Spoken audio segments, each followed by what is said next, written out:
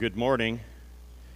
I had a common thing that happened to me starting last week, and today many of you came up to encourage me. Many of you asked the question, it must be difficult to speak after Steve's last two messages. I said, nah, it can't be any more difficult than when the Holy Spirit for the first time in history fell upon Peter and he spoke and they were smitten, their conscience was burned, and 3,000 came to faith. It can't be any more difficult than that. But what amazed me, Pat and I this week got to go visit with Steve, and many of you have. And I think what was more amazing to me is that here's a man has not pretty much moved from his house, moved from his chair for quite some time. You got little glimpses of Steve getting to walk up here and share with you his heart, and then pretty much go back and stay in his house and be confined to his bed. And yet, the message that we have attempted to bring before you is a message of God's grace and God's life and the Spirit of the living God coming and dwelling in us and making an invisible God visible to the world. As he's laid in that bed, as we would say, not able to do anything, the impact of his life has possibly been greater than any other time in his entire life. And there's a verse in the Old Testament that talks about it, the illustration is being staked to the ground, and the illustration is that we're staked to the ground, unable to move, unable to do anything, and yet in the midst of that being staked to ground, that your ministry and your life and your reflection of God cannot be hindered. It's not hindered by your physical body.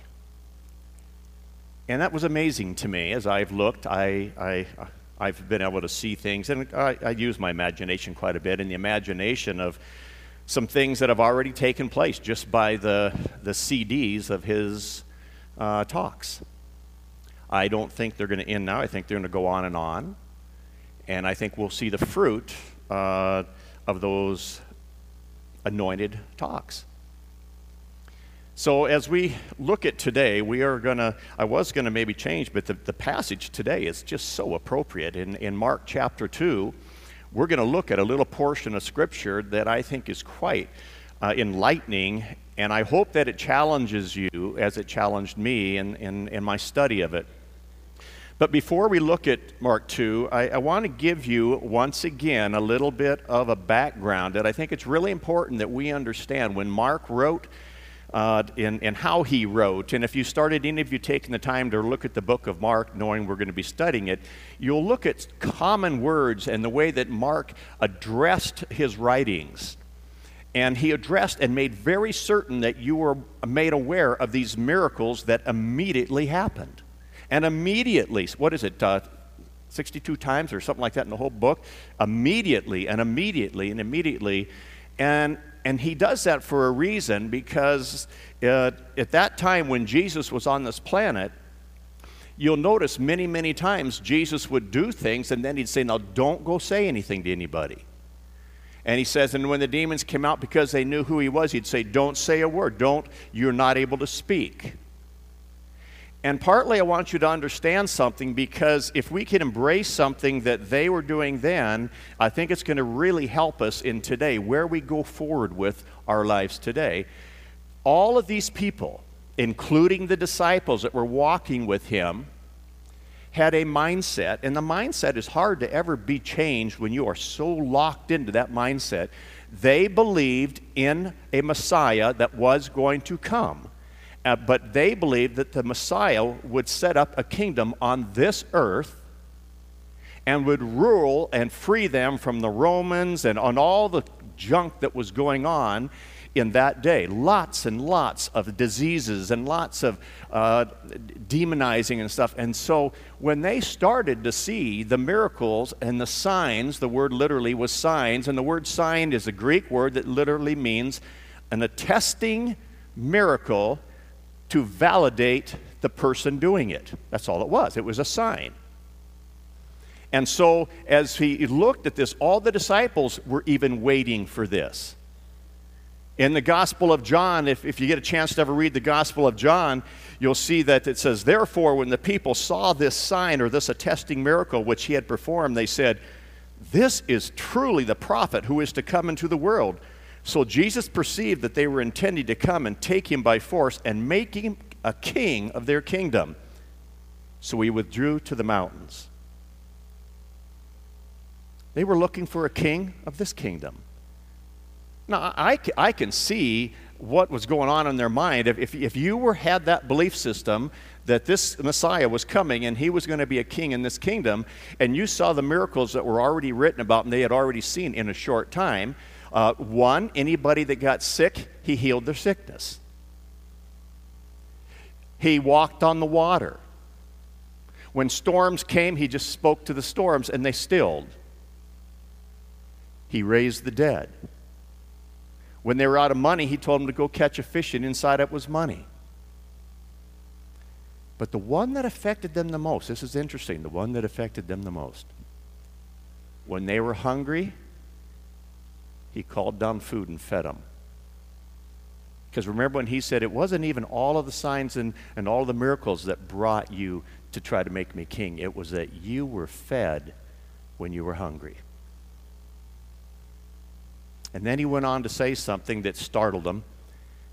He said, that is the food of this world. Even Moses, when manna came down from heaven, it was the food to satisfy the stomach of this world, even though it came from the Father. I'm bringing you different bread. I'm bringing you different drink.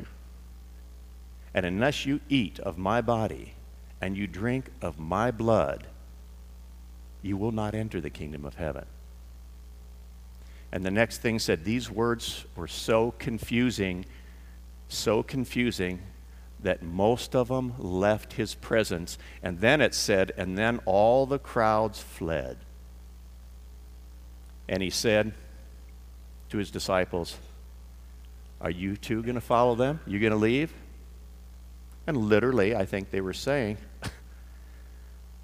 we're confused too. But who else has the words of truth but you? We don't know where to go. What are you talking about? Now, I want you to hold that as we pick up our story now in Mark. Mark chapter 2, verse 1 through 13. And when he had come back to Capernaum several days afterwards, it was heard that he was at home. And most likely, this is Peter's home. And many were gathered together so that there was no longer room, even near the door, and as he was speaking the words to them. And they came, bringing to him a paralytic, carried by 4 men. And being unable to get to him because of the crowd, they removed the roof above him. Now, pay attention to this. This is your house. This is a home. Today, it would act a little bit different. Today, you would have somebody like Mike coming in here with a chainsaw, and all of a sudden just the roof being cut open the size of a pallet that they could lay on and just cut open the roof. So you already get somebody's attention. What in the world are they doing to my house? And then they drop this body down in here, laying on this cot.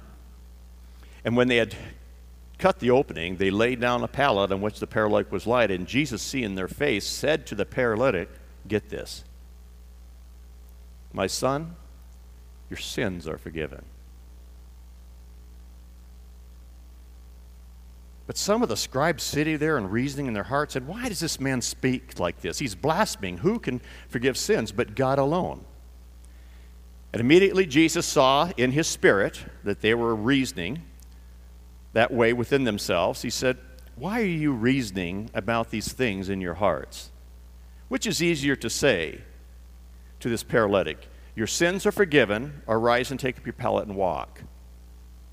Now, I actually took the time and found a Greek Bible that was written in Greek, in where this was written, and the words literally were the same length and same difficulty in speaking. It had nothing to do with, it wasn't like supercalifragilisticexpialidocious, and then the other one says rise. It wasn't like that. I want you to get this, because this is really, really key to what was spoken here, and I think it's key to our lives. Do you notice right away when he said, your sins are forgiven? He didn't rise and get up and walk. He stayed in the cot. Different from all the other things where he said immediately something happened. Which is the easiest to say? Let me give you a picture. I can go ahead and come and say to somebody, let's say that Steve was here today and he was sitting in the front seat, and I could go ahead and say, Steve, your sins are forgiving you. Now, none of you really know. You don't see that. You don't watch that. You don't get to see that. It's just by faith you believe that his sins are forgiven. But if I were to say, Rice, stand up and walk, and absolute health came to his body, which is easiest to say and which is easiest to do? You see, Jesus was first interested in something that he was trying to make them know, and later on you'll see why. He was basically going to show them something about a kingdom that he was investing in, and it wasn't a kingdom of this world. He said, I have come for a different reason. I've come first of all and foremost for this man's heart and his soul, and I said, your sins are forgiven. But in order that you might know that the Son of Man has authority on this earth to forgive sins, he said, take up your pallet and go home. And he arose immediately, and he took the pallet in the sight of all of them, and they were amazed and were glorifying God, saying, we have never seen anything like this, no, not in our entire lives. You see, the thing that was so blowing away to these guys is they'd never seen this. We read about these miracles, and we read about them, and we get all excited about reading back there, but they had never seen this before. And God is saying, in order that you might know that I am the Messiah, and I'm the one that has the ability to speak into a man's soul, and the man's soul be changed, I will perform a sign. And that word literally means a miracle that is only attesting and validating that Jesus was the Messiah. That's what it was for. It goes on, and he says to them, therefore, when people saw the signs that he had performed, this is John 6, they said, truly, this is the prophet. And so Jesus perceived they're going to intend to come and take him by force and make him king. He withdrew. Says that more in there that he comes and he says that the testimony which I have is greater than the testimony of John, for the works that the Father has given me to do and accomplish, the very works and miracles that I testify, they testify about me, that the Father has sent me. John 3, when Nicodemus came, he said, this man came to Jesus by night, and he said to him, Rabbi, we know now that you have come from God, for no one can do these attesting miracles, and that you must be from God. John 9, since the beginning of time, it has never been heard that anyone ever opened the eyes of a person born blind. If this man must be of God, because nobody else could do this. Jesus said in John 14, when they kept asking him, just show us the Father and we'll be satisfied. And he says, oh, Philip, have I been with you this long and you don't understand that he that has seen me has seen the Father? I testify to you that I am from the Father. And he said, if you're not going to believe me that I am from the Father and the Father is from me, or that the Father is in me, then believe me for the sake of these miracles and the works themselves. Believe me that the works will verify that I am the Messiah that has came. But get this. This is hard. I am the Messiah that came to set up a kingdom in another country, not in this country. He says over and over again, I remember when they even came to him and said, are you the king that they declare you to be? And he says, if I were king of this country and I was going to be king of this country, I would call forth right now, and thousands of angels would come and slice you to bits. My kingdom is not of this land. My kingdom is another place. It's another land. I've come to die. I've come to be put to death. I've come so that you might be able to, by faith, come to a place where you're going to go ahead and be able to live in the same manner that I came for. That's why I believe so often he told people to not speak, and he wasn't going to do things because they had in their mind made up a Messiah that wasn't the true Messiah. They had an image of this Messiah that was going to be a king in this kingdom. And this is what he was going to do, and he kept saying to them, you guys don't think the way that I've caused you to think. So therefore, I'm not even going to let the people that I heal speak about it, because they'll go speak and present me falsely as a king of this kingdom. The signs and the miracles I'm doing are not for the signs and the miracles. They're to tell you who I am. And I'm a God of a different kingdom.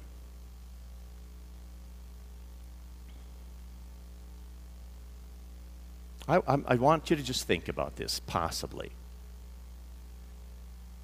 Think of it in relationship to your pastor and friend and son. In your prayers, do we not possibly have an image of a Messiah for this land? We want the miracles to heal him. We want the miracles for us to be wealthy. We want the miracles for us to not have trials, and our children and our children's children to not have. Are we not in some possible way trying to have utopia here on this land any differently than they were doing? And yet you fight so often in your heart and in your spirit and in your emotions when Steve says, quit trying to take from me the greatest day of my life.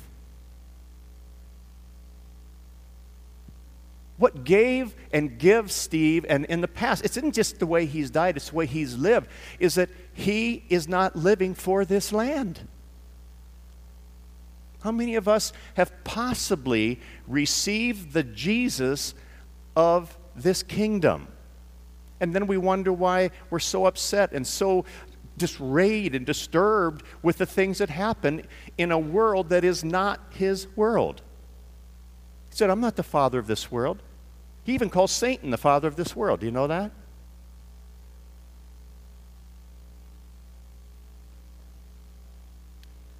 There's a story in 1553 when Queen of England, Mary,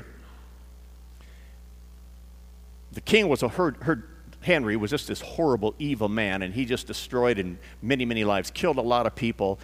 And then his son Edward came into the scene, and Edward somehow had a grasp of beginning to go ahead and try to bring a nation back underneath the teachings of Christ. And he stood forward to something, and there were some people that were following him.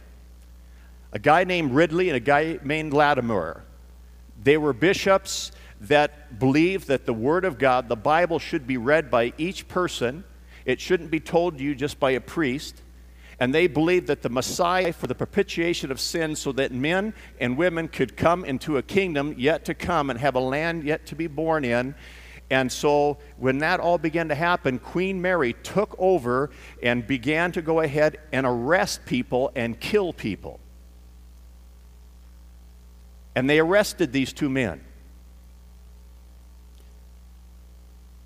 Ridley was a preacher, beloved by his congregation. Those that saw his life said, this man lives out the doctrines that he teaches. He even instructs us to memorize the scriptures in case the queen or somebody would take them from us. Hugh Latimer also became an influential preacher under the King Edward's reign, and he was an earnest student of the Bible. And as a bishop of Worcester, he encouraged the scriptures be known in England by people. His sermons always emphasized that men should serve the Lord with a true heart and an inward affection, not just with an outward show. And Latimer's personal life reinforced his preaching about another kingdom. But Queen Mary's first act was to arrest these men. And they were taken to Oxford in September 1555 and examined by the Lord's Commissioner in the Oxford Divinity School.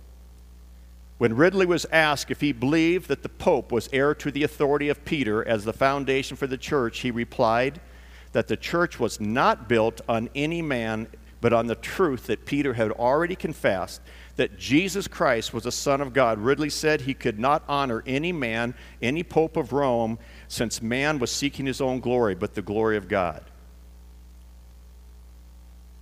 And they told the commissioners, Christ made one oblation and sacrifice for the sins of the whole world, and that a perfect sacrifice. Neither needeth there be, nor can there be any other sacrifice.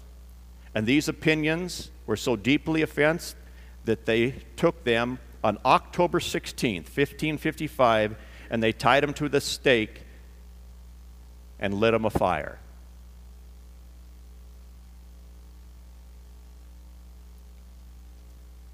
During the blaze, Ridley said, "O Heavenly Father, I give unto you my heart thanks that I can be called to be a professor of you even unto death.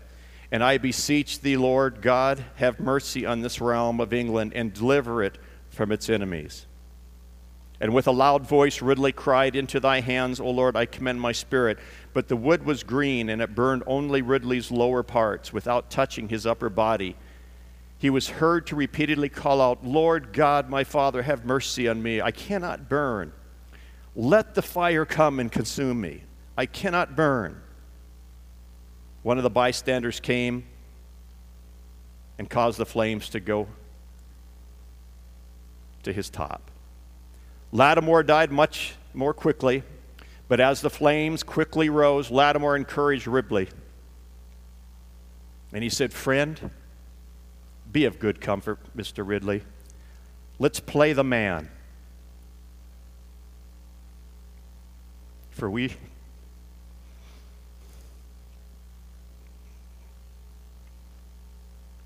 shall this day shine so bright a light. For God's grace in England, I trust it will never be put out." And it wasn't. That place became Oxford. That basically separated so that people could have their own Bibles and worship God. I want you to understand 200 other people were burned, and God only wrote about these two. They had a view of a kingdom that was to come.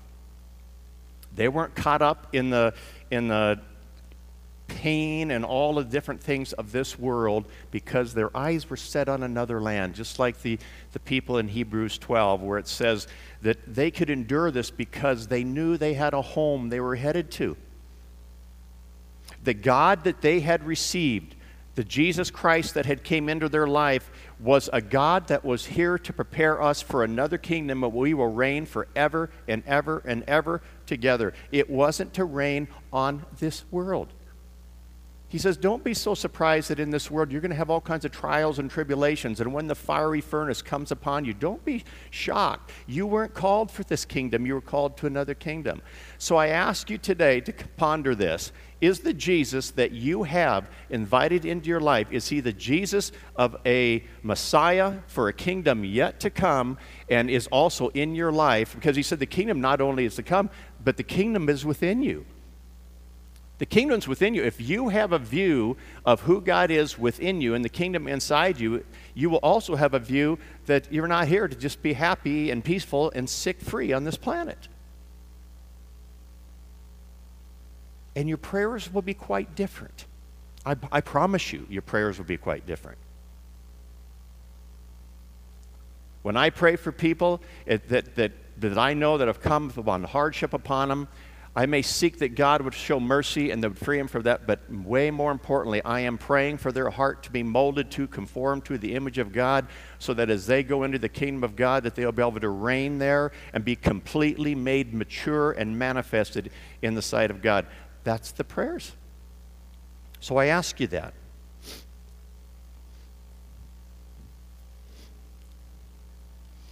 I labeled this "Follow the Signs," this talk. The signs. The signs were signs to tell you of a Messiah, and the Messiah was a Messiah that is real, and he's not here to make this life all peaceful and comfortable with no disease and no sickness and no death. That isn't the God of who he is. Some of you possibly may feel just like the disciples and the crowds, and you basically want to say, well, then I really want to turn and walk away. Because I want a God that is going to bless me all the way and all the material things on this planet. And if that's the case, I encourage you. Keep on praying and praying and praying and praying for health, and praying and praying and praying for wealth, and praying and praying and praying for happiness for you and your children. And I assure you, of what I've seen in my 48 years of walking with God, you will just keep praying and praying and praying those prayers until who you're praying for dies or until you die. Because God is not as interested as you think on you being all happy on this planet. I'm sorry, that's the news he brought. Can you see now why the people left and turned and walked away from him? Can you see now how maybe we have adopted that same belief system? And we're all discouraged. We go home, we scratch our head that somebody's dying and somebody won't get healed. These bodies are not meant to be healed. They're meant to be destroyed so that we can get new ones.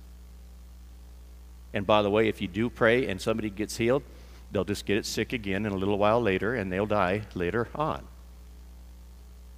So here's my challenge to you.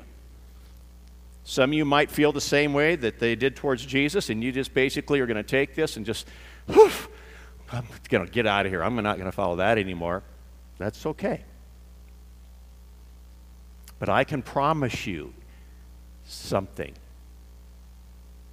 If you're not going to believe me for the words that I'm reading to you from Scripture, then believe me by the works themselves. Believe me by watching a man die with the perspective that I've just talked about and see that this man has more peace than almost anybody you've seen in your life. That is the truth of this message. That is the truth when he said to the man, your sins are forgiven. I'm not that interested in this other part. Your sins are forgiven. But so they will know that I have the ability to forgive sins, I will go ahead and say, rise, get up and walk. And he does it not so that we can all say that to people, because he was validating that he was the Messiah. And then it happened again when the Holy Spirit came on the disciples, and the disciples then were anointed with the Holy Spirit, and then they were able to also speak these things, not so that they could do miracles. It was so that the miracles you saw, was the same word in the Greek text, were just testifying that the Holy Spirit dwelt within them, and you should believe the message that they're bringing.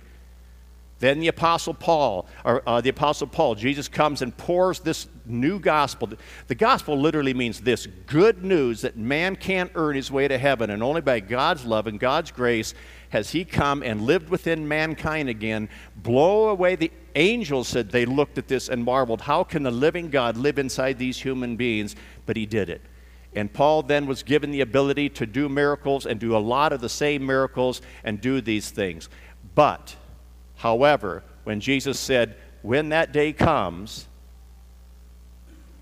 greater works than these will you do. We all, with our mindset of a kingdom on this world, we think it means we'll be able to heal more people.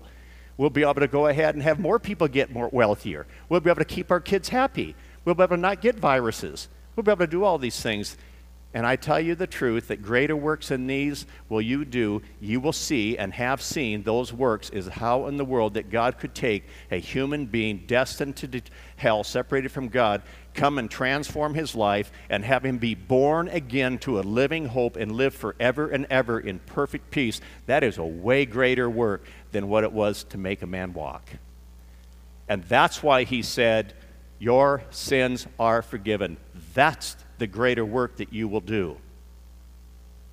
Peter saw it right from the start. 3,000 people came to faith the first message. If I were you, in your prayers, just consider, God, I want a kingdom that you came to give. And so in my prayers, I'm going to pray this, that the life and death of Steve, and even those messages that were done here, will accomplish greater works than any of this healing ever would have done in his life. And I would pray as Dave comes up here that thousands would come into this kingdom, but receiving a Jesus, the right Messiah that came to give us another kingdom, not to just be happy on this planet. Dave.